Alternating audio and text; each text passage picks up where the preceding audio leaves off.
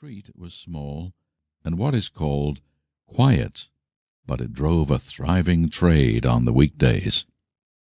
The inhabitants were all doing well, it seemed, and all mostly hoping to do better still, and laying out the surplus of their grains in coquetry, so that the shop-fronts stood along that thoroughfare with an air of invitation, like rows of smiling saleswomen, even on Sunday, when it veiled its more florid charms and lay comparatively empty of passage.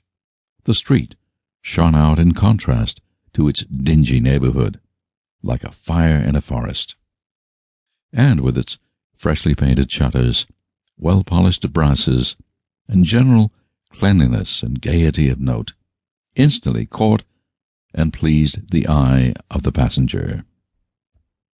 2 doors from one corner, on the left hand going east, the line was broken by the entry of a court, and just at that point a certain sinister block of building thrust forward its gable on the street. It was 2 stories high, showed no window, nothing but a door on the lower story, and a blind forehead of discolored wall on the upper, and bore in every feature the marks of prolonged and sordid negligence. The door, which was equipped with neither bell nor knocker, was blistered and disdained. Tramps slouched into the recess and struck matches on the panels. Children kept shop upon the steps.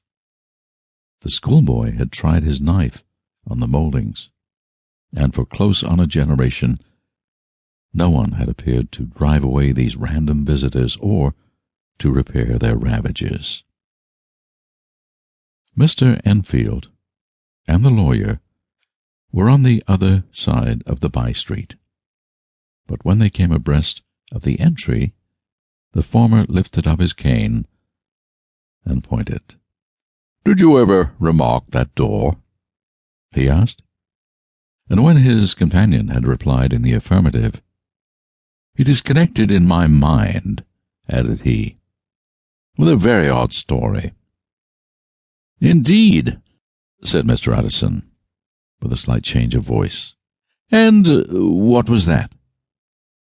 "Well, it was this way," returned Mr. Enfield. "I was coming home from some place at the end of the world about 3 o'clock of a black winter morning, and my way lay through a part of town where there was literally nothing to be seen but lamps. Street after street, and all the folks asleep, street after street, all lighted up, as if for a procession, and all as empty as a church, till at last I got into that state of mind when a man listens and listens and begins to long for the sight of a policeman. All at once I saw 2 figures, one a little man who was stumping along eastward at a good walk, and the other a girl of maybe 8 or 10, who was running as hard as she was able down a cross-street. Well, sir, the 2 ran into one another, naturally enough, at the corner, and then came the horrible part of the thing, for the man trampled calmly over the child's body, and left her screaming on the ground. It sounds nothing to hear, but it was hellish to see.